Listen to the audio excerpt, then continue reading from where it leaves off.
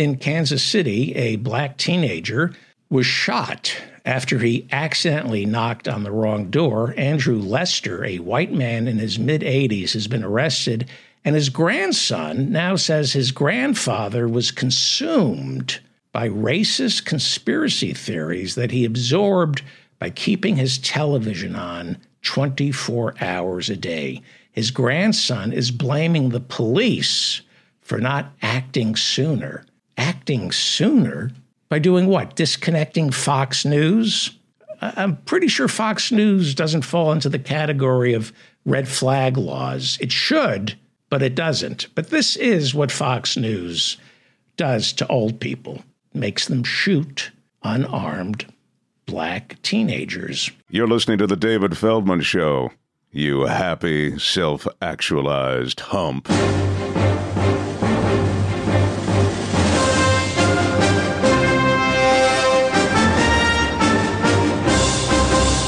Well, after 10 years with Fox News, Dan Bongino has been fired. Oh, too bad. Dan said he plans to write a book and pick up extra cash by doing some freelance racism on the side. Tough time for Dan Bongino. First, he lost his radio show, and today his television show. Plus, he put a lot of his money into Parler, the right-wing social media company, which was temporarily shut down. Poor guy has money problems. Forget owning the libs. Dan Bongino can't even rent one. In case you're unfamiliar, Dan Bongino was a New York City cop before joining Fox News 10 years ago. And being a New York City cop fully trained Dan for Fox News, since most of his time at Fox was spent beating up on innocent black people and ignoring women who have just been raped in the office because it was run by Roger Ailes. Well, Dan, if it makes you feel any better, you're getting fired. Does prove you're right about one thing. Immigrants are taking jobs away from Americans because, as we all know, Rupert Murdoch was born in Australia. There's a shining example, Rupert Murdoch, of why we need to close the border. Rupert Murdoch is right about the immigrants. We need to close the border. Dan Bongino, this is true. He's losing his show on Fox News, and it was called, and I'm not making this up, it was called Canceled in the USA. That was his show on Fox News, Canceled in the USA, where Dan takes on America's cancel culture. Canceled in the USA will be replaced by a new show called Irony in America. Yeah, the cancel culture hit Fox News, and they canceled Don Bongino. Fox News, rough week. On Tuesday, Fox agreed to settle that defamation lawsuit filed by Dominion for nearly $750 million. Fox News had a part with $750 million. That's nothing to sneeze at, since it's probably unvaccinated. You don't want to sneeze at $750 million that's unvaccinated. It could get very sick and die before you can deposit it safely into your own account. So Dominion, if you're watching, do not sneeze at Fox News's money. It's unvaccinated. $750 million. Give you an idea of what $750 million can get you. That's 6 female staffers agreeing not to press charges against Bill O'Reilly. That's Bill O'Reilly with the founder of Fox News, Roger Ailes, who sexually harassed, abused, and raped the women on Fox News. In other words, Roger Ailes was a Republican. And Bill O'Reilly was Me Too'd out of there. I don't know if you remember. It was just one multi-million-dollar settlement after another with Bill O'Reilly, which for a while Fox News chalked up to the cost of doing business with them. The same way they look at this settlement with Dominion. You got to spend money to make money. Fox News is a lie machine. And that $750 million settlement is the grease that keeps it moving. You know, I don't know if they should have settled. I think Fox News could have beat Dominion in that trial. All they needed was to win over 12 individuals who already fit Fox News's core demographic. people too stupid to get out of jury duty. But there will be some cutbacks to pay for that settlement. Tucker Carlson was told from now on, Fox can only afford to persecute the L and the G, a little B, but there's no longer anything budgeted for the T and the Q. More cutbacks. Coffee in the Fox News break room now costs $1, but the pigment reduction supplements in the medicine cabinet will remain free of charge. This is the largest defamation settlement in American history. But Dominion says it didn't get what it really wanted, and what it really wanted was an apology. Sure, that's what they really wanted, an apology. It sounds like every divorce, doesn't it? You know, the 5 houses, the cars, the cash, the Picassos, and the jewelry. They're really nothing because what I really wanted was an apology. No, what you really wanted was just the 5 houses, the cars, the cash, the Picassos, and the jewelry. Well, Dominion isn't done. They're also going to be suing Rudy Giuliani and the MyPillow guy for everything they are worth, which amounts to, I don't know, what's the silver in your back molars going for these days? They're broke. I don't know what Mike Lindell is stuffing in his mattresses, but I can assure you it isn't cash. Life's been tough on Mike Lindell ever since he got addicted to fame. He should go back to crack. It's much healthier, and you surround yourself with a much better class of people. And Rudy, well, Rudy has no money. Yesterday, he booked a press conference at Four Seasons Total Landscaping to announce he'll do your lawn for a pint of Jim Beam. Remember when Trump told Rudy to dig up the dirt on Hunter Biden? Now Trump is ordering Rudy to dig up the dirt clogging Mar-a-Lago's sewer drain. This morning, Rudy went down to the plasma center to make $70. The nurse came back 5 minutes later and said the test results are back and your blood alcohol level is 0.914. Rudy said, fine, I'll drink it here. Rudy has been suspended from the D.C. bar for not paying his dues, but Rudy told the D.C. bar that Phil informed him he had an open tab. $750 million. Granted, Fox News makes billions, but trust me, Fox is still hurting. Black people, Mexicans, Guatemalans, and drag queens. Well, Dan, if it makes you feel any better, you're getting fired. Does prove you're right about one thing. Immigrants are taking jobs away from Americans because, as we all know, Rupert Murdoch was born in Australia, is suing Fox News for $2.7 billion.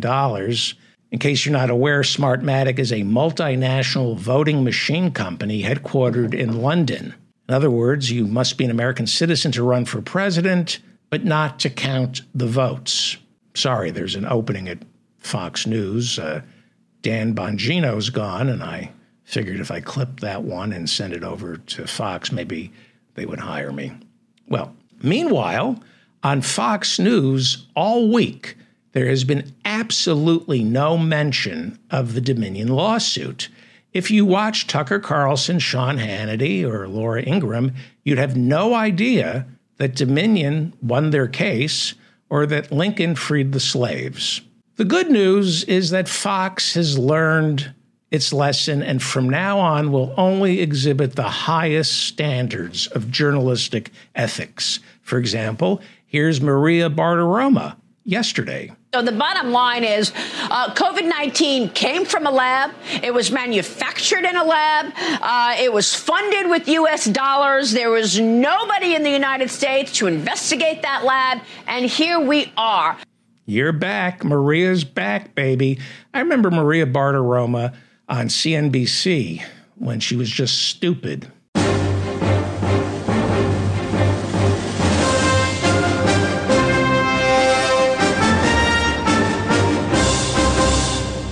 All right, so I have a note here. Do not fawn over this guest. Keep it cool. I'm going to keep it cool. I've been trying to get Mike Elk on the show for a couple of years. Mike Elk, if you don't know who he is, then you should know Mike Elk and Payday Report. He is a hero. He really is. He was instrumental in Politico unionizing the newsroom. And Politico pulled a Howard Schultz and a Jeff Bezos. And I guess they fired Mike for trying to unionize Politico. He got a settlement from Politico. And Mike Elk did what Ralph Nader did when Ralph got a settlement from General Motors. He said, I could use this money for good.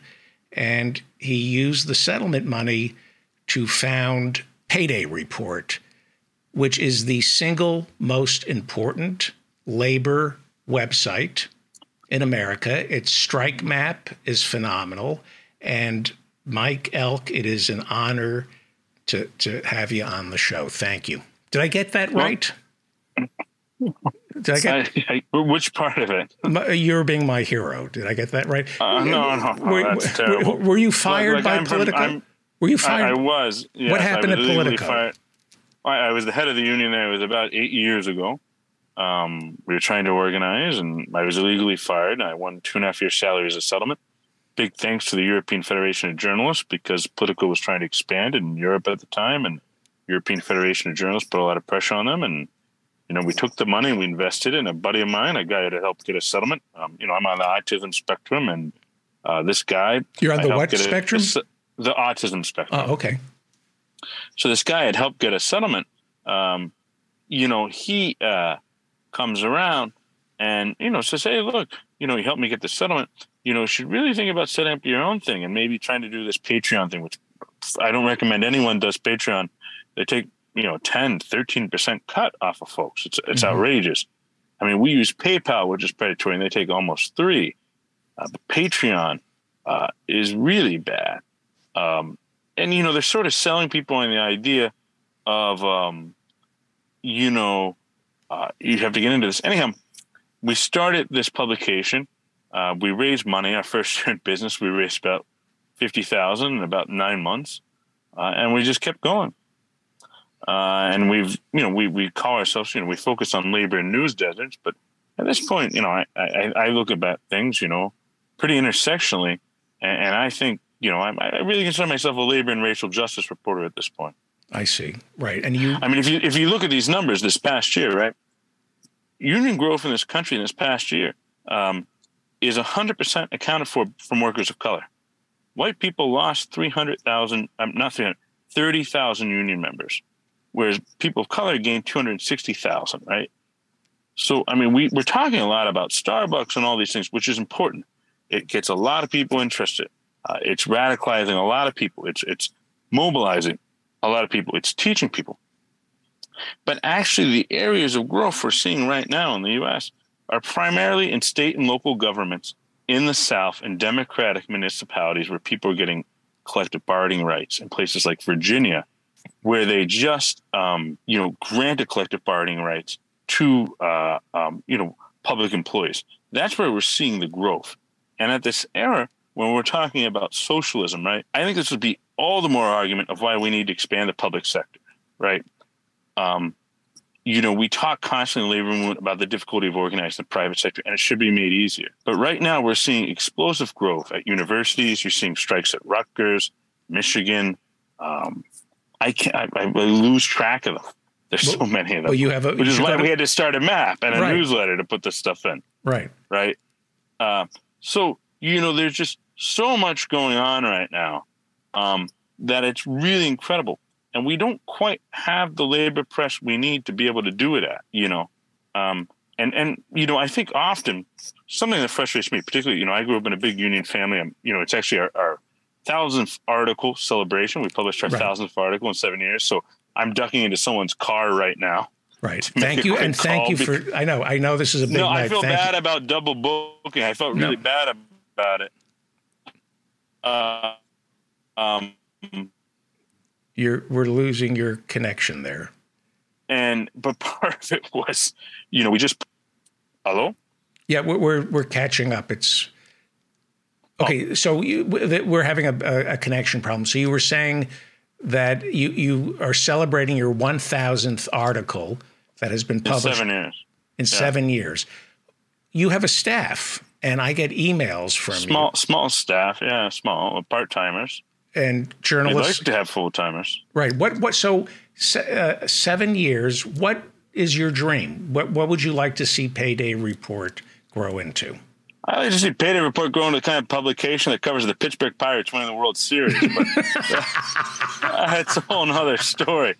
It requires the Pirates to first win the World Series, right? So, I mean, that's my dream. But, I think I'd like to see us, become a publication, maybe 4 or 5 people, get some people in the door, but part of a larger ecosystem.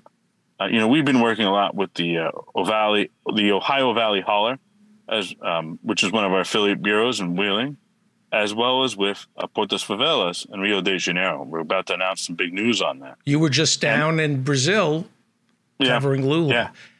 Yeah, I went to journalism school there, and I worked at the BBC there back in the day, back during Lula's re-election, 2006, 2007. And, I went down there. I stayed with my old host family when I was in university. I went down there. I was down there for 3 semesters. Okay, hang on for 1 second. There's some things some bombs you've dropped, and I have to. So you went to journalism school in Brazil? Yeah, at PUC-Rio. I actually attended journalism school with Marielle Franco.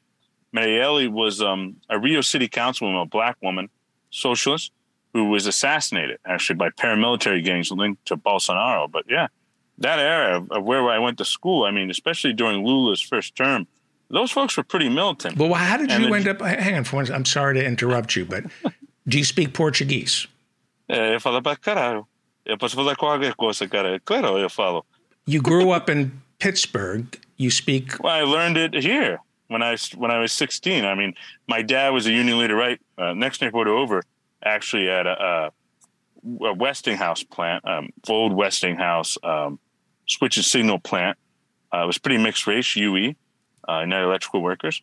And, I remember, I grew up in a family where my grandparents, when I was 14, got me a subscription to The Nation, where, I had these Jewish communist grandparents. And if it was Sunday dinner, you were expected to know what was in The Nation because everybody was talking about it. Right. But why? How did you pick Brazil?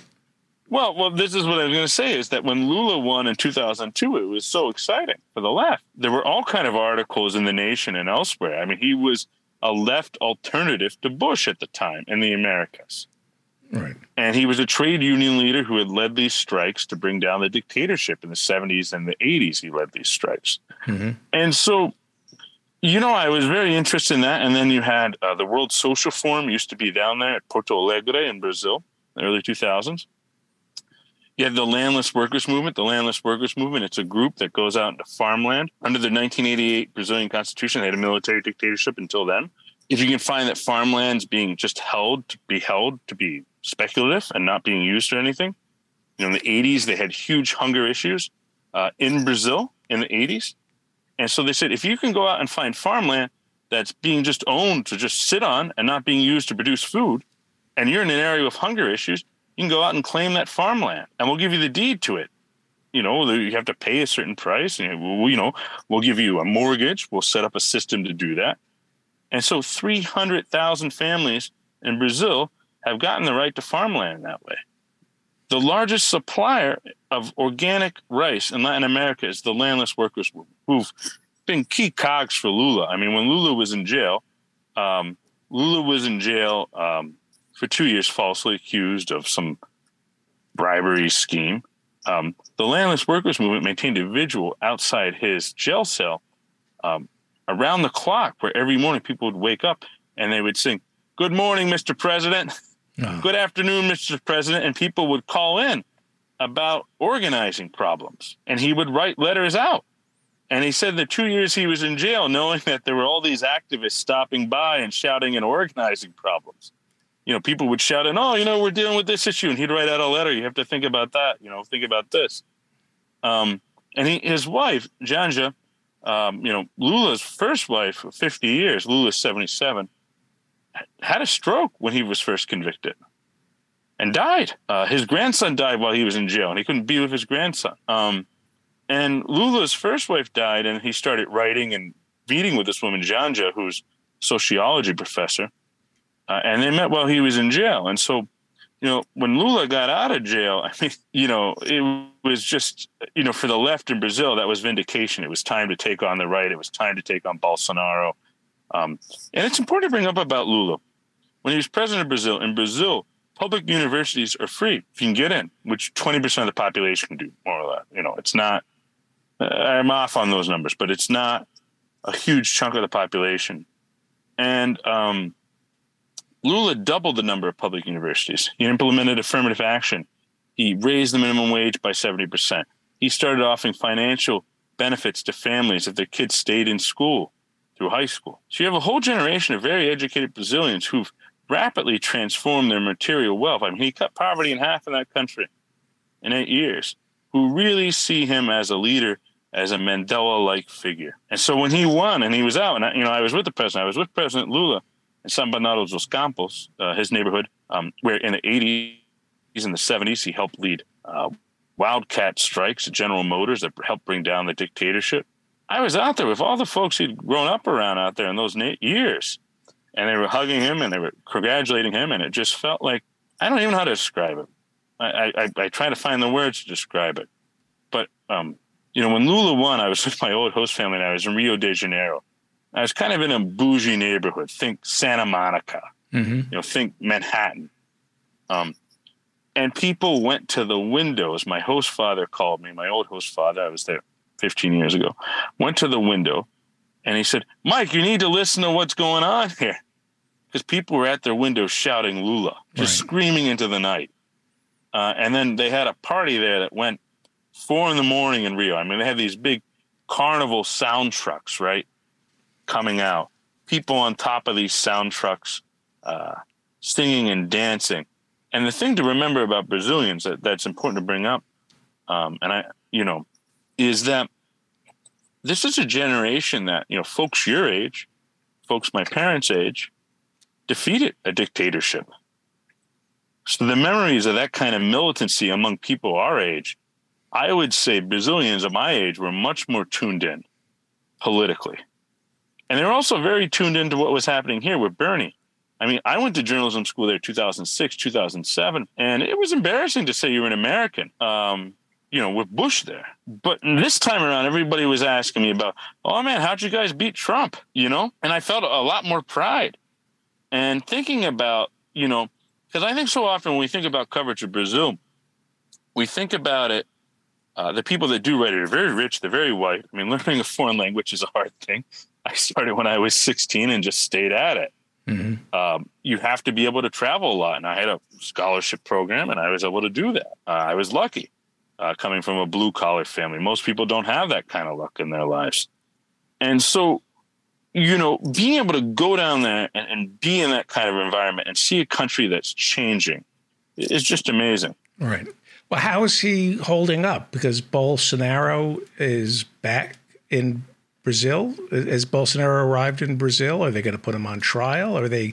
Well, Bolsonaro did this 3-month sort of weird exile in Florida where he hung out at a KFC in Orlando, which is pretty wild to think about. You loot a country, you kill a bunch of people, and then you hang out at a KFC in Orlando. Doesn't seem worth it to me. Doesn't seem it at all. At least go to Applebee's. At least enjoy. Oh, I know a million rednecks that hang out at KFC and they never had to murder anybody. Right. Right. So how big a threat? I don't say redneck.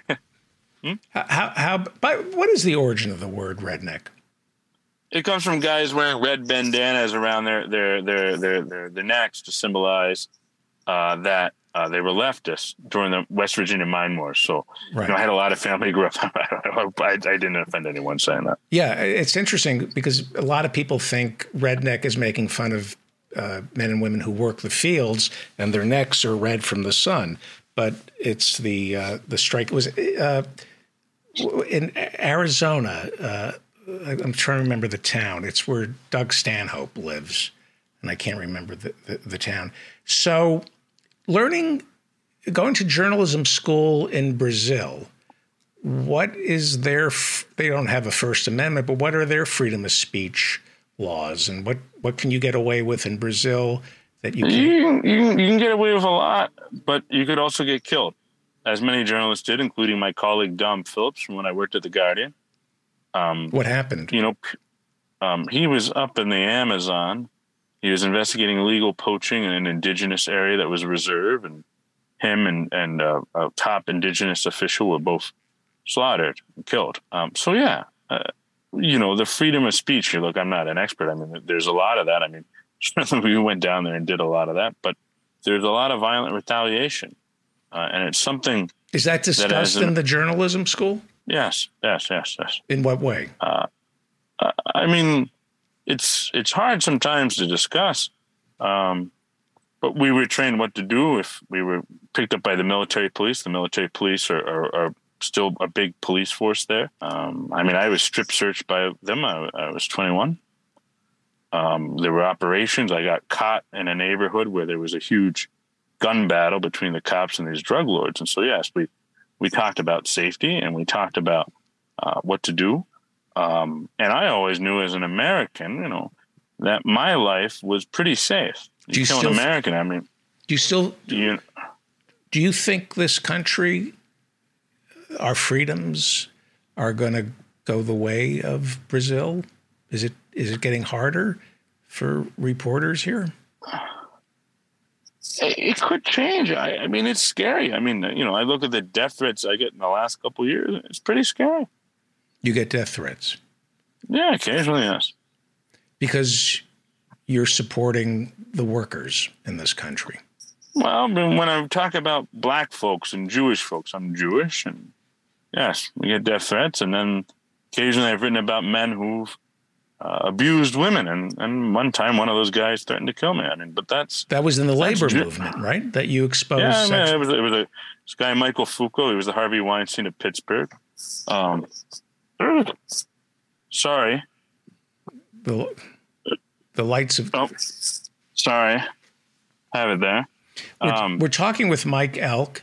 He is the founder and chief editor over Payday Report. I'm going to ask my listeners to donate to Payday Report. I don't believe you have any advertising. Is that correct?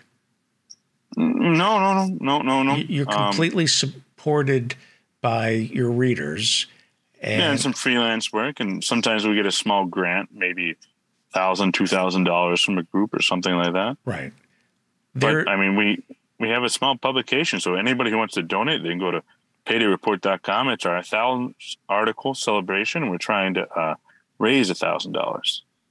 Right. And let me ask you about your long COVID.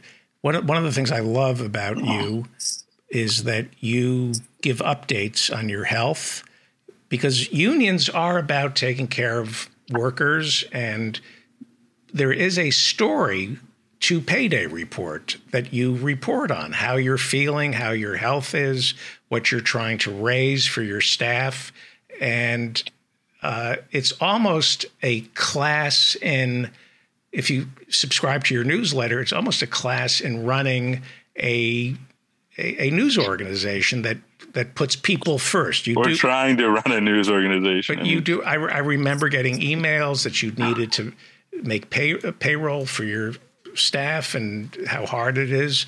What are the challenges to run I'm going to say a news organization fairly, and that, I mean, you're going to be held to a higher standard because you're covering labor. So the last thing you need to be called is a hypocrite. So what are the challenges of being a boss who hires people to cover the abuse of workers? Well, we pay everyone $32 an hour, commiserate. Sometimes there's some labor swaps. We have a few people who volunteer very part-time. How do you arrive at $32 an hour? Well, we were founded in Chattanooga, Tennessee.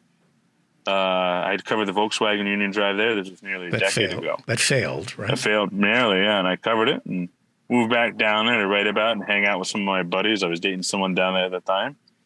and the mechanics in Volkswagen were making 23, and the folks over in Germany were making 32. So I said, well, we ought to pay someone who's as skilled as a mechanic $32 an hour. But also because, it led to people that, if you're hiring people very part-time, for an editor, you might only need an editor a couple hours a week. You want them to know that when you work for me, you're going to be well compensated, right? It's going to be sporadic work. It's going to be an honor system. I'm not going to nickel and dime you, and that's been a challenge. And, look, I've gotten in a lot of trouble in my career at Jacobin, as elsewhere. Jacobin, right? They really don't pay their writers well at all. I've written about it. They've been accused of wage theft. I haven't written about them in several years, so I don't know what they're paying now. They might be doing much better. I hope they are. But 5 years ago, they were, paying people $100 an article, right? So I hope they're doing better now. And so, I've caught out a number of publications on that, and that's tough. But, I think, look, I'm 37. I came of age during the anti-war in Iraq movement in the early 2000s, which fed off of the WTO movement, right? Mm-hmm. The battle in Seattle, which, we watched live with my dad on C-SPAN. Pre-social media, pre-Facebook, Twitter, Instagram, the only way to really interact with folks was through, those kind of blogs. Right. It was the golden age of blogs, that era. Mm-hmm. I really was. And I was in college at that time. And when I went down to Brazil, those folks were really deep into it on another level, particularly in some of these poor slums, these favelas where I was. And I'll never forget, I had this professor in journalism school in Brazil who had fought the dictatorship. And he said, truly good journalism is community therapy. It's how people work out their issues in a community. You do that in your emails. I try to. You really, I know more about you than I know about some family members. How is you have long COVID, don't you? Yeah. Well, that's been hard. It's a lot of the chunks of it is neurological. I have to nap a lot. And, I got COVID after my booster shot. And I couldn't work for almost 2 months. And then I had brain fog for months. It was terrible. And there's not much financial assistance out there. If anybody who's listening knows of good ways to get them, let me know. Right. And our readers have had to carry us. And it's been hard because some days, it's really related to ME and overexertion issues. Because, I put on 20, 25, 30 pounds since I got sick a year and a half ago. And I keep trying to work out. And then I'll work out a bit, and then I can hardly move for a day or two. Right.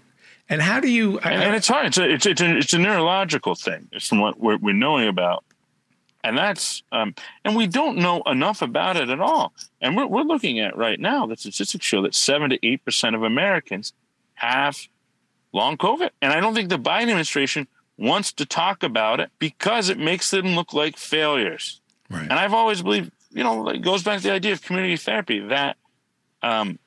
People should talk about their issues. They need to. They need to understand. What do you think themselves. of your new senator? I don't have the good opinion. Really? But because I don't.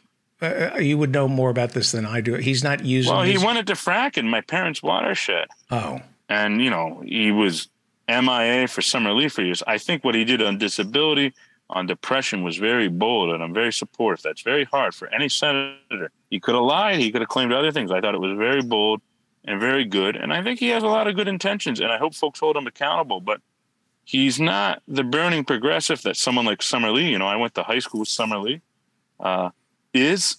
But I think he's been pushed by people like Summer. And I think Summer's opened that space. I mean, look, I met Summer when I was 15 years old. She was a track star, and then she was later the drum major at my high school. We were winning Western Pennsylvania football championships, and Summer's bold. Summer has a lot of confidence that's deep inside of her. Right. She's a great family, good folks. Right. New congresswoman and your new governor, Josh Shapiro. Is he too much like Obama, or is he? I don't know. I don't have a deep opinion yet. Right. Before you go, I say that as a journalist because I think too often journalists' opinion on things they don't know a lot about. Right. And I don't quite know enough about him yet. I know he's gotten criticism from various sides. We'll see. Okay. Before you go, who are your heroes working today, alive today, or doing, like Bernie? Who's out there doing stuff that you say these are great men? Well, I mean, one of my biggest heroes is Clarissa Leon, who was our editor for many years, who's now the deputy editor of Documented NY in New York. I look up to John Nichols of The Nation tremendously. I think he's kept the soul of this movement alive in so many of his writings about the left and how things have transpired and how things have carried on. Who else are my heroes that are alive? That's a good question. I don't know. I don't think I often hear that. I mean, obviously Summer Lee is one of mine. I mean, I grew up with her, and to finally feel represented in Congress. And to see someone who I've known since high school, and few people more than Summer. Obviously, Lula is a big hero. Right. Michael Brooks. Did you know Michael Brooks at all? I didn't know him. We were in similar friend circles, but it was bold what he did. And I thought it was important how he focused attention on that in that time. What is your reading diet? What do you have to read each day? The first thing I like to read is the Pirates Roto World sum up. And then I read rumbunter.com, which is about the Pittsburgh Pirates. So I typically start off the day reading about the Pirates. Oh, my other hero, Andrew McCutchen, coming back to Pittsburgh. I do some baseball writing, and I don't think a lot of people realize this about me. I have a season pass to go all season to the ballpark here in Pittsburgh. And I catch about 40 games a year, and I write about politics and the culture and the working conditions in the ballpark. And, I think it's really important in the movement. We can push ourselves to work so hard all the time, right? And there's a lot of vicarious trauma. We're always trying to help people that are hurt. And you need to have the bread and roses approach. What are our roses? And for me, it's been baseball. So, obviously, if I had to name any biggest of my heroes, it would be Roberto Clemente. And maybe that's a good note to end on, which is Roberto Clemente, was the first Latino baseball superstar. He played here for the Pirates from 1955 to 1972. He was the first Latino to ever have 3,000 hits, and he was black. And he died on a plane flight that was labeled as humanitarian to Nicaragua in 1972 to inspect how the Somoza dictatorship was stealing goods. And the thing I've written about a lot that people don't get is that Clemente was actually a huge activist. Martin Luther King used to stay on his farm in Puerto Rico. Clemente was the first players rep for the National League for the Union. Clemente called the first players strike when Martin Luther King was assassinated. Clemente, when he was going down to Nicaragua, had been very critical of U.S. imperialism in Latin America and was going there as the most famous Latino ball player to get a real report on what CIA allies of the American, imperialists were doing down there. The Somozas were big allies of the CIA. They were brutal dictators. And, there's no conspiracy theory. I mean, he died because it was a bad plane. It was overloaded. It crashed on takeoff. But, Clemente, in this town, we're taught as young kids growing up playing baseball, to think about Clemente. There's Clemente Day here in Pittsburgh. There's murals everywhere. We have Roberto Clemente Bridge, goes to the ballpark. We have a Clemente Museum, which has its own winery. So, every sports bar here has a photo of Clemente. So if I could ever meet one of my heroes who was dead, I would want to meet Clemente. Fantastic. And I want to know what him and Martin Luther King talked about when they would hang out in Puerto Rico on the farm. Write a play. That would be great. That would be a great play for you. It would. Your writing discipline is, how do you know when to stop writing? When it's done. Okay. Well, I mean, I consider myself like a line cloak. I'll write like 120, 150 stories a year. Amazing. Just got to do it. Yeah. Just got to get it out there. Hey, thank you for doing this, Mike Elk. Thanks so much. And sorry for the bad lighting. No. I know what you're going through. I don't know what you're going through. I don't even know what I'm going through, but I know the pressures you're under, and it's an honor. No, it was the same night of our party. I feel bad. Well, go to your party, Mike Elk. Payday and please donate, paidreport.com. Believe me, I'm going to harangue them once you go. So thank you. Thanks so much. Thank you, Mike Elk. I hope to see you soon. That is Mike Elk. And So if you have any money, I'm talking to my listeners, if you have any money, $5, $1,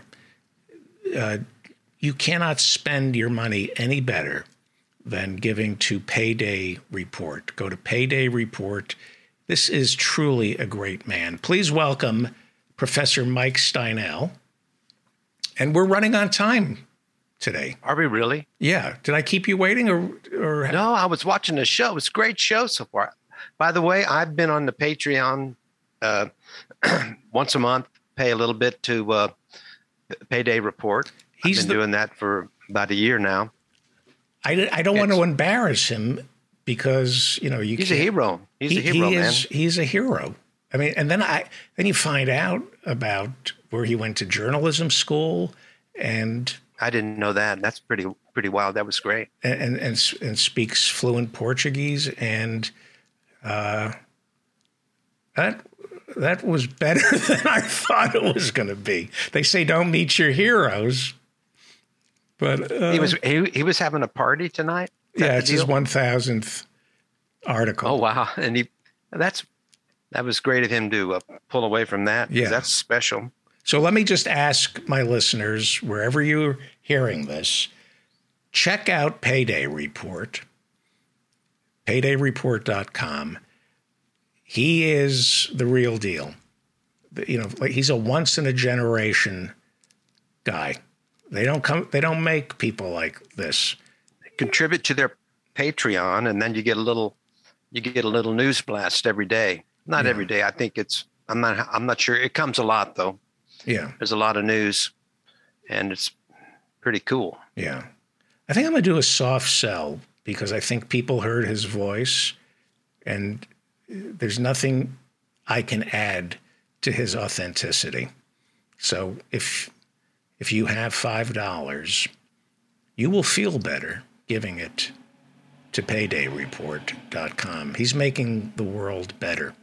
There's stuff you'll learn there that is never mentioned anywhere on New York Times. Even, he's plugged into a whole nother level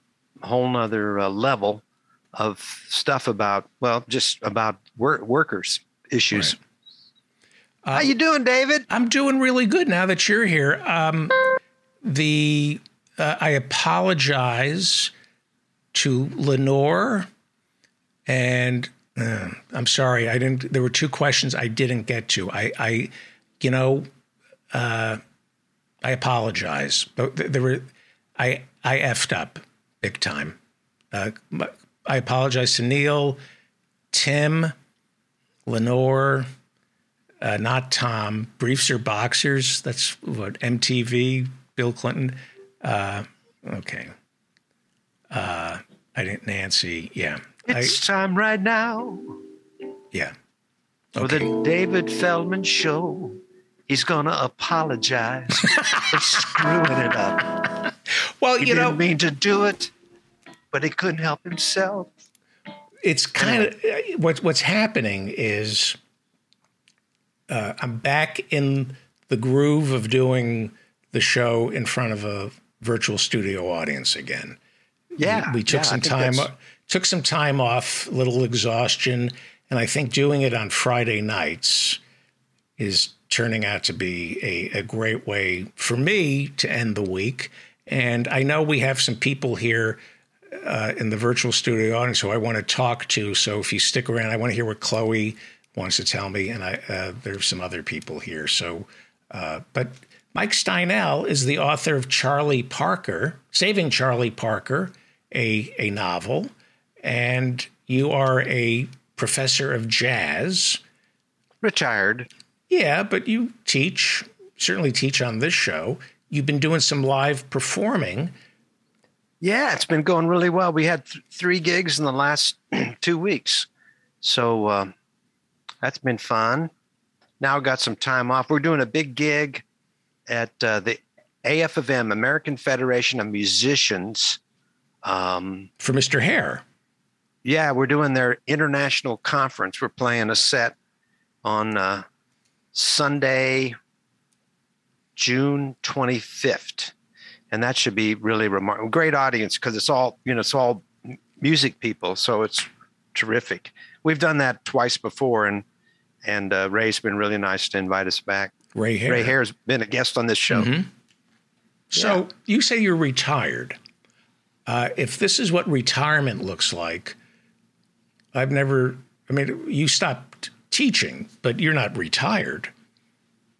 I keep busy. I redid a song for you. Did you get it? Oh, this has been a crazy day. What was the song that you redid? I redid the Feldman CV song. Oh, when did you send it? But it's a new groove. When did you send it? I sent it this afternoon. I can go send it again if you'd like. You may need to. You may need to. Yeah. How many emails do you get? You must get a lot of emails. Not nice ones. That's one of the. Okay, I'm going to go send it. I'm going to go send it real quick. You vamp for time. Okay, well, I'll check in with Chloe. Let me check in. Chloe, are you still here? Chloe? Yes, I'm here. Give us an update. Hello? Can you hear me? Yes. What is the name of your blog? Can you hear me? Yes, I can. It's Chloe Humbert, and it's on Substack, and I put a link in the chat, and I have a letter writing guide. And right now you brought up the wastewater was how they found out about the polio in New York. And right now there's question of whether that's going to be continued funding.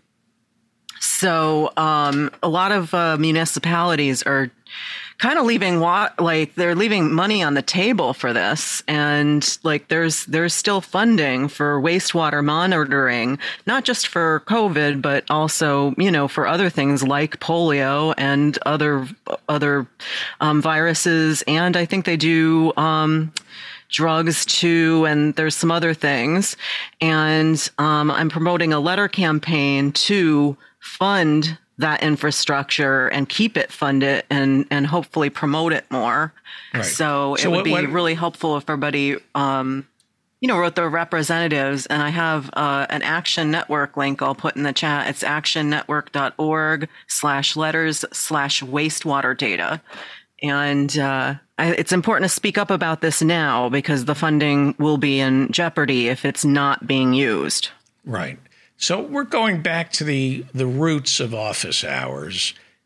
And one of the first things we used to do is organize, and we were union centric, and we wanted people to write letters. If they follow you on Substack, you will not give copy and paste letters, but ideas for what to write. Is that correct?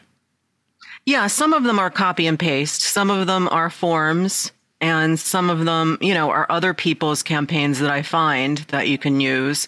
But yeah, some of them are stuff that you can copy and paste or edit, for yourself, or just an idea of what you should be writing about, which, really, my advice is that anything that you're going to complain about on social media or to your friends or in a forum, if it's something that's actionable by policy, think to just, bookmark your congressman's contact webpage and, let him know, let him or her know. And, that could be your state rep or, your governor, or whoever, makes sense, or all of them, some issues. So, yeah. Great. Thank you, Chloe. Next week, if you can make it next week, send me an email beforehand of what topic we should be writing on. I'm a little behind this week. We all are. Everybody's overwhelmed. Thank you, and everybody should read Chloe's Substack, please. Thank you. All right, Davey Mammal, are you on strike? Are you a federal employee? Okay. The song. Did it come up? Yeah, I don't know if I can play it because I'm just trying to, let me just think here for a second. Oh, you're breaking my heart, David. I know. I worked really hard on that. Hang on. I'm sorry. Can you hear Let me see if you can hear this. Can you hear this? No. You can't hear it. No. You don't hear that? I hear nothing.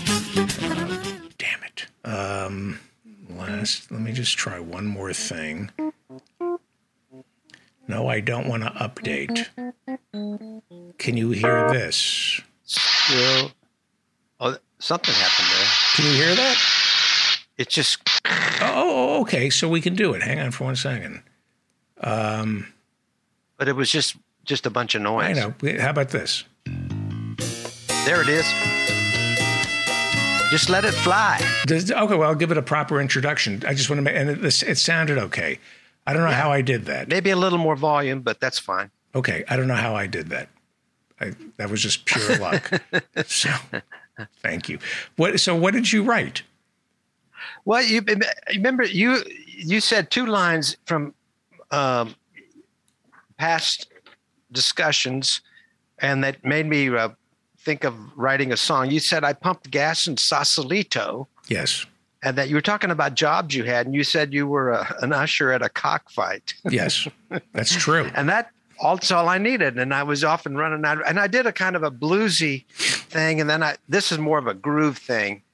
And I like the track. So okay. And I got I put background vocals on it and everything. All right, got a little trumpet. Yeah. So it's called Feldman CV. The Feldman CV. Curriculum vitae. Okay. I never knew how to say that. Vita? It's I guess so, yeah. A-E? Vitae. Yeah. New music.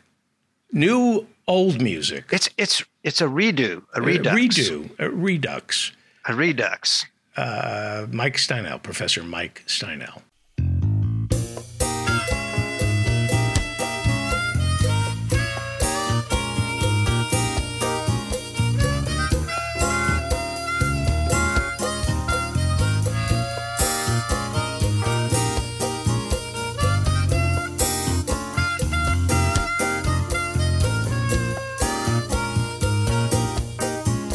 Pumped gas in Sausalito.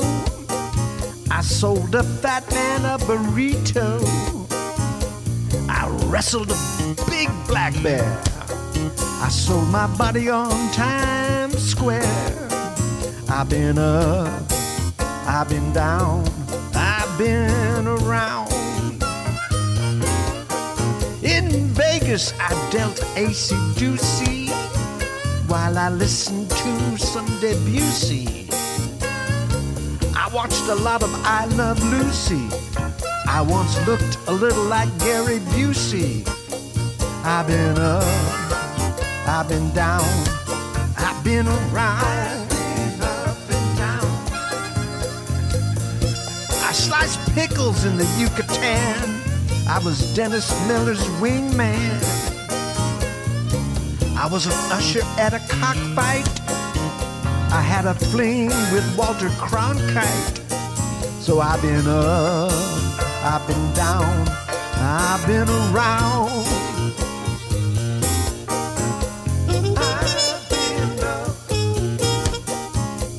I've been down, I've been up,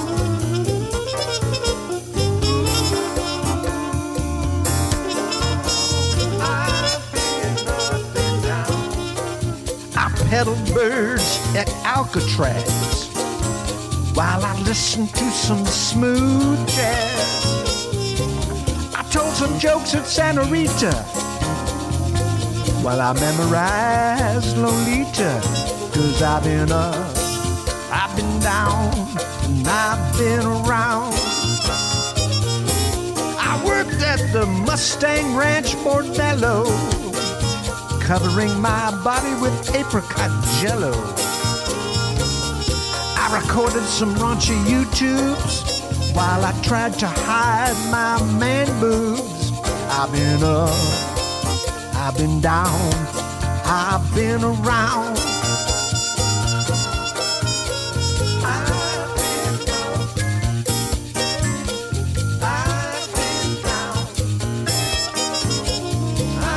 been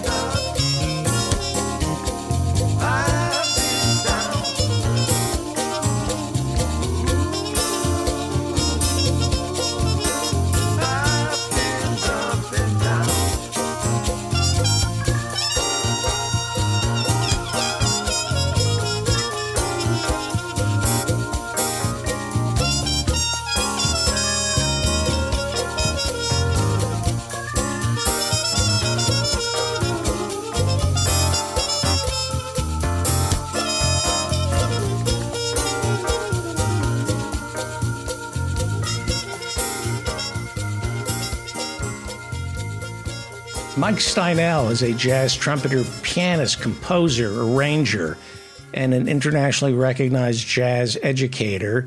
He is the author of the highly acclaimed Essential Elements for Jazz Ensemble and Building a Jazz Vocabulary. He has a new book out, Saving Charlie Parker, a novel. And Professor Marianne Cummings said, you never get writer's block. You're fearless. Well, I don't know if I'm fearless, but I'm just dumb enough to keep going. Yeah, that's the answer. Yeah, that's the answer. You know, I did a podcast today. A former student of mine has a really lovely podcast about artistry and stuff. Her name is Emily Merrill, and her podcast is Artifice, which I thought was a interesting great name. Yeah, Artifice. You know, about the artifice, and we've been talking about all things creative and she had a lot of questions, but no, I do get writer's block. By the way, I'm working on the new novel, Murder at Birdland. I read a little bit a couple of weeks ago to you, and I've got another little excerpt if you want to hear it. Yes, of course. But I've changed one thing.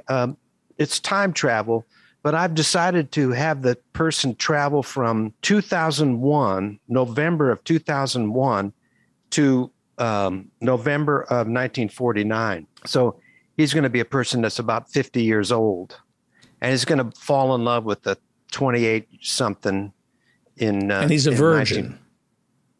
Yeah, he's a virgin. Yeah, we talked about that. Well, I don't know. I could make up a backstory. I think it's. I like the idea of a virgin time traveling. Yeah, you know, I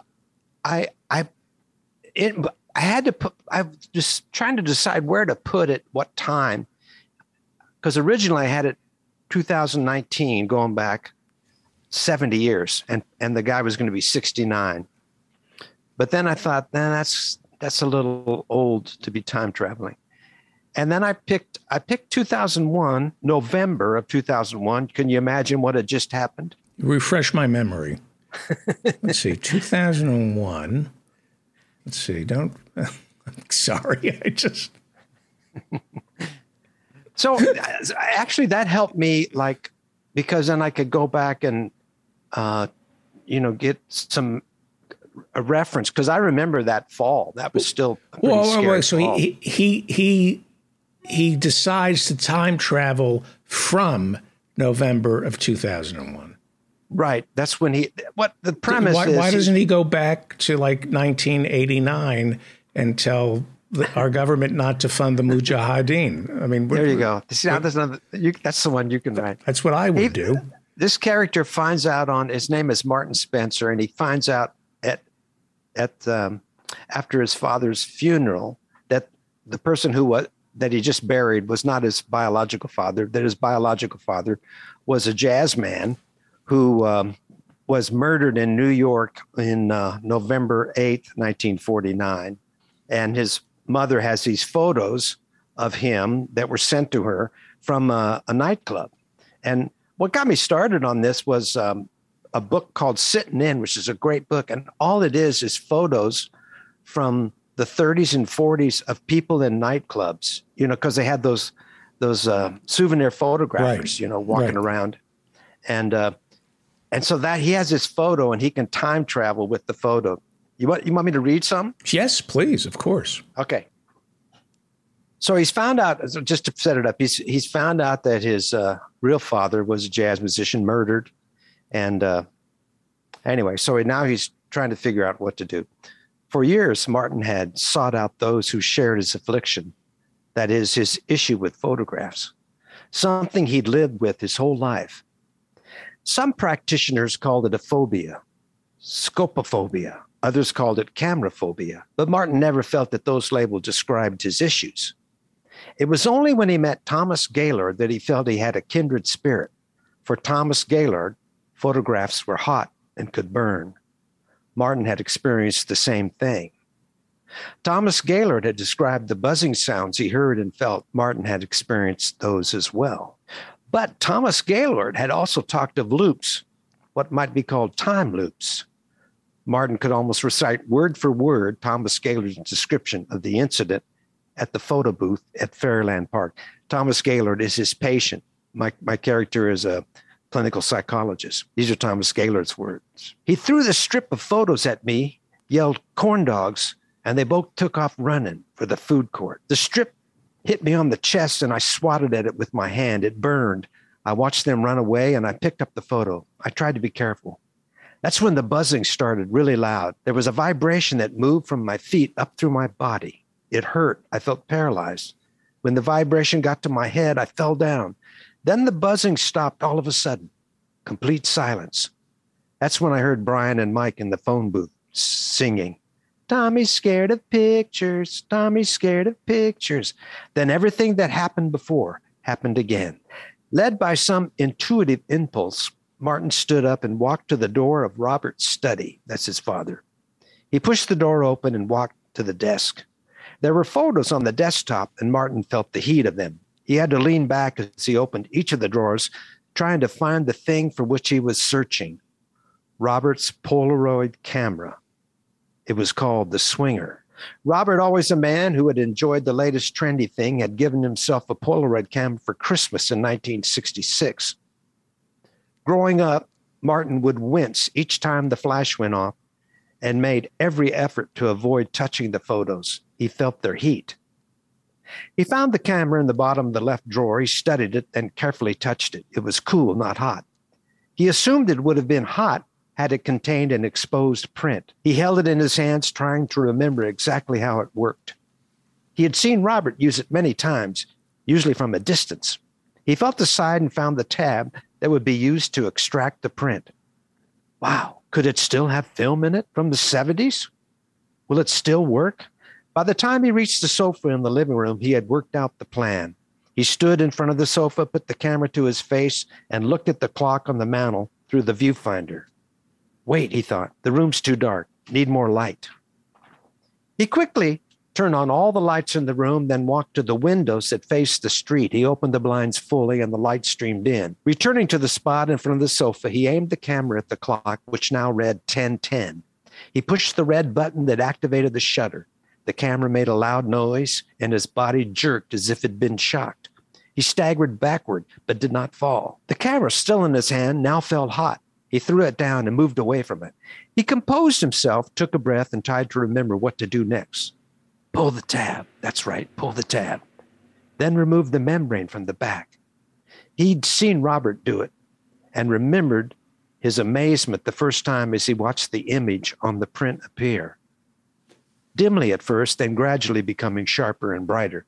Come here, kids, Robert would say. Look at this. Isn't this amazing? Tamara and Winston crowded around the camera while Martin and Sylvia stood back a bit. Sylvia, his mother, was sensitive to Martin's fears since the Varenhorst incident. Martin extracted the film as he remembered, then peeled the membrane off the back. It was hot to the touch. He set the photo on the coffee table and waited. Will it work? This film's got to be almost ancient. It did work. Gradually, the image appeared, showing the mantel clock at 10:10. The next step Martin faced with no small amount of trepidation. He would stand and hold the photo with his fingers on the image. It would be hot. He anticipated that he would feel or hear the buzzing or the vibrations as Thomas Gaylord had. And then, well, he was not sure of what then might happen. Martin stood holding the photo by the edges and moved to the spot where he had pushed the shutter. The sound began at first, a buzzing. Then he felt a slight vibration on the soles of his shoes. He was about to place the fingers on the image when he heard the sound of the truck coming down Elm Street. He turned his head just as it passed. With the blinds wide open, he had a good view. On the driver's side were painted the words, Hayes Construction. He turned back and looked at the clock on the mantel. It now read 10:15. He held the photo by its edges. He was apprehensive but determined. He drew a breath and placed the fingers of his right hand directly on the image. It was only warm at first, then hot, then very hot. He closed his eyes. It was painful. The buzzing grew louder. Then the vibrations began, first at the soles of his feet as if the floor was moving. The sound was something felt as much as heard. A low buzz, a humming sort of sound, slowly rising in pitch, like being inside an insect the size of a horse. He closed his eyes tighter as the feeling moved up his body, up through his legs, then through his torso, then to his shoulders, and finally to his head. It was paralyzing. The sound was deafening. It hurt. His shoulders lifted up and the muscles on his neck tightened and went into spasm. All at once, everything seemed to exit his body out of the top of his head. Then, complete silence, a complete and utter silence, just as Thomas Gaylord had described. In a way, the silence was almost as much of a shock to the system as the vibrations had been. He opened his eyes and tried to focus. It was hard. When he could see clearly, he looked around the room and realized that he had fallen back on the sofa. He looked at the clock on the mantel, which now read 10:10. Son of a bitch, Martin said quietly. It worked. It worked. It worked. Or did it? There was no one to answer his question, but there needn't have been. Martin knew what had happened. He had looped back just as Thomas Gaylord had described. He sat staring at the clock, thinking and waiting. When the clock read 10:14, he looked toward the front of the house. He heard the sound of the truck, and within seconds it passed. On the driver's side door were painted the words, Hayes Construction. He looked back at the clock, which now read 10:15. Where's the first truck, he thought? Or maybe, when is the first truck? He remembered what Thomas Gaylord had said. Time is confusing, Doctor. Exciting. Now, what do you get by reading that out loud as a writer? And do you read everything out loud? Well, I everything I've done, I've turned into an audiobook. So yes. Mm-hmm. And as I read it, I edit it too.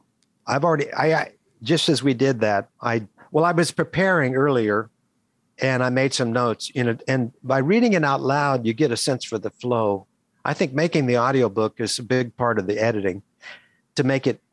It's like music. I was talking to let me ask you about music. Put a pin in that. Are there, do you remember what you were going to say? Because Are there people who can write music without having to play it? They can hear it. They just see the notes. Oh, I can do that. So you could write a song without an instrument and just read the clef and know what it sounds like? You can hear it in your head. Wow. If it's really complicated, I mean, if it's a melody, for sure. If it's a harmony and a melody, yeah, pretty much. If it's contrapuntal, like a lot of things going on, that's more like math. Somebody like Quincy Jones, he can do an arrangement. Well, Beethoven wrote most of his symphonies totally deaf. Right. But he had you could audiate in your head. You can do it. Can't you imagine a song that you know really well and hear it in your head? We all do that. That's why we sing when we're by ourselves. You go around, you whistle, So that sounds in there. Yeah, but I just can't imagine somebody creating music or arrangements and knowing what it's going to sound like just because they're working off a pencil and a piece of paper. I mean, that's well, I can do that. I know that if I'm going to I really kind of need to hear it to check it. And a lot of times just by, just by experimenting, I would probably not come up with that. I can tell humans are pretty remarkable when you think of it. Yeah, we are. But, so lots of times I find stuff by my fingers find something new, mm-hmm. or I play a line. And right. It's really different. I'll often write something on the piano and then move it to the trumpet. And I go, no, it doesn't work on the trumpet so well. I need to change this note, Okay, so I asked you to pin something. Do you remember what it was? Yeah, I mean, I think that writing a paragraph or a story is very much like taking a solo. There's amount of, there's pacing, there's avoiding repetition, there's the sentence length thing. That's like musical phrases. There's high points and, there's words of emphasis, just like there's not every word in a melody, not every note in a melody is important. Not every word in a sentence is important. And do you worry that if you read something out loud, do you worry that you're putting mustard on it and that the reader won't read the mustard? Yes, I do. That's why I like audiobooks. That's why an audiobook from a really good reader is really a great way to enjoy a book. And some readers are better than others, you know. I was so disappointed with. I thought I should know something about Joan Didion, and who played Annie Hall? Diane Keaton. Yeah, Diane Keaton reads it, and I'm sorry, I love Diane Keaton, but it's not a good reading. Yeah, I love Joan Didion. Yeah, I thought I should just read this. I don't, because she's a great writer, great essays. Yes, but I'm, that. So that's an example of how I would have read it would be maybe different than hers was so flat. Mm-hmm. It would be like a solo with no inflection, whereas somebody like Anton Lester, that character, that actor, he does Tale of Two Cities and he does like 20 different voices. Really? Unbelievable. I suspect Diane Keaton felt that Joan Didion's words speak for themselves, and I'm an actress, so don't get in the way. Don't eclipse. Yeah, I suppose less is more, she probably thought. Yeah. But that's a really good point. And as I was reading that, I thought, well, someone just reading this, because I pick up the pace, like I wanted to get the sense of like that experiment that he does with the photos of the pain and everything, mm-hmm. And now, there was a time with Polaroids when I was a kid. Hey, they still make them, by the way. They still make them, but you had to be rich to use them liberally. They were only for special occasions, right? And it felt like they would never go out. There was a period where I remember thinking, well, Polaroids, this is the future. This is like as good as it gets. They have now, Fuji makes one it's digital, but then it's Polaroids. It prints them like you take a picture, and if you like it, then you hit the print and it prints it. If you don't like it, you take another one. So it isn't like, with the Polaroids, you what did you have, like 12 exposures in a pack, and they were expensive. And that film is very expensive. You can still get the film for, hey, here's a question. The actual camera that I'm thinking he's going to, I have though. In my mother's house, we have, my sister's going through stuff. We have Polaroid cameras. Do you have the Swinger? The Polaroid Swinger, the big white one? I remember they brought the Swinger back when I was doing comedy. They also have the big Swinger. That's still, you can still get film for the big Swinger. But I thought, the big Swinger, that has like sexual connotations. He's a big swinger. They were giving out Polaroid cameras at the Toronto Comedy Festival, like in, 20 years ago. And old Polaroids or new ones? No, new Polaroid cameras. They're giving them out? I think they were Swingers. I think they were called Swingers. Yeah. Well, that's the old model. You can't get you can't get film for the Swinger.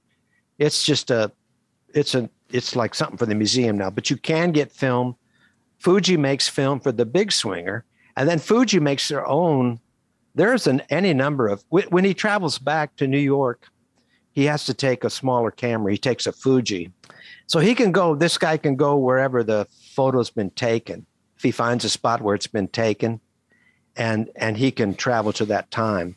So he has to have a way back though. So he has to travel he goes to New York and he takes a picture of his hotel so that when he wants to, he can go back to 2001 and fly home. But before you go, what are you reading for pleasure? I'm reading. I read the Dylan book about. Have you read this? Where which one? The Philosophy of Pop Music. I don't know what the title is. Yeah, I listened to that and I read it, and it's great. It's a great read. Yeah. I listened to the audiobook and I did not enjoy it. Is he reading it? Yeah. Well, here's the thing. The setup is by other actors, like Jeff Bridges does one. I can't remember. Part of each chapter is done by somebody famous, and then the rest of it is done by him. And it's very similar to his introductions he did on the Theme Time Radio Hour. Did you ever listen to that? No, but I figured as much. Yeah. I think they might have mined those and turned it into, a novel. But here's the thing. There's no secrets about songwriting. It's more like background on, he picks these 100 songs or whatever, and then there's background on the artist. And there's a lot of interesting stuff about the artists. Right. There's a new book about Steely Dan that's coming out. Oh, that's cool. Yeah. I've been reading this book called Writing Well. It's a fantastic book. It's an old book. Writing Well? Who wrote it? Yeah. You would ask me that. The name escapes me, but there was an audiobook called Kill Your Darlings, which was all about, it was kind of like an appraisal of a bunch of different books on writing. And the guy really loved this one book, and he quoted it a lot. And so I just finally got it, and you got it used. It's been out of print for a while. But there's tremendous stuff. They're like about nouns, and right. And abstractions. He has this whole thing on abstractions. He said they're weak. An abstraction is weak, like love. You say love, that could be 25, 50 different kinds of things.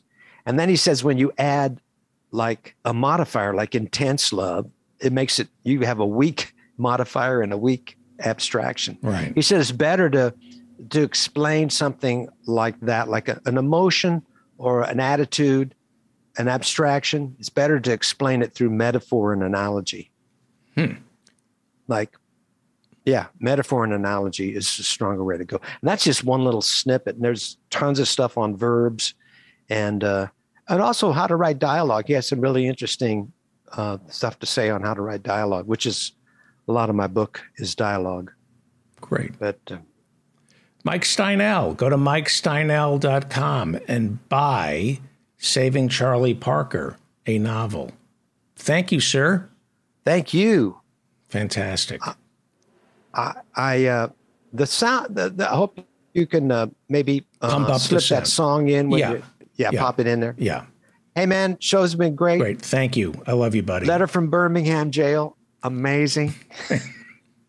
Thank you. That's so funny. Thank you. You too. Thank you. Okay, bye-bye.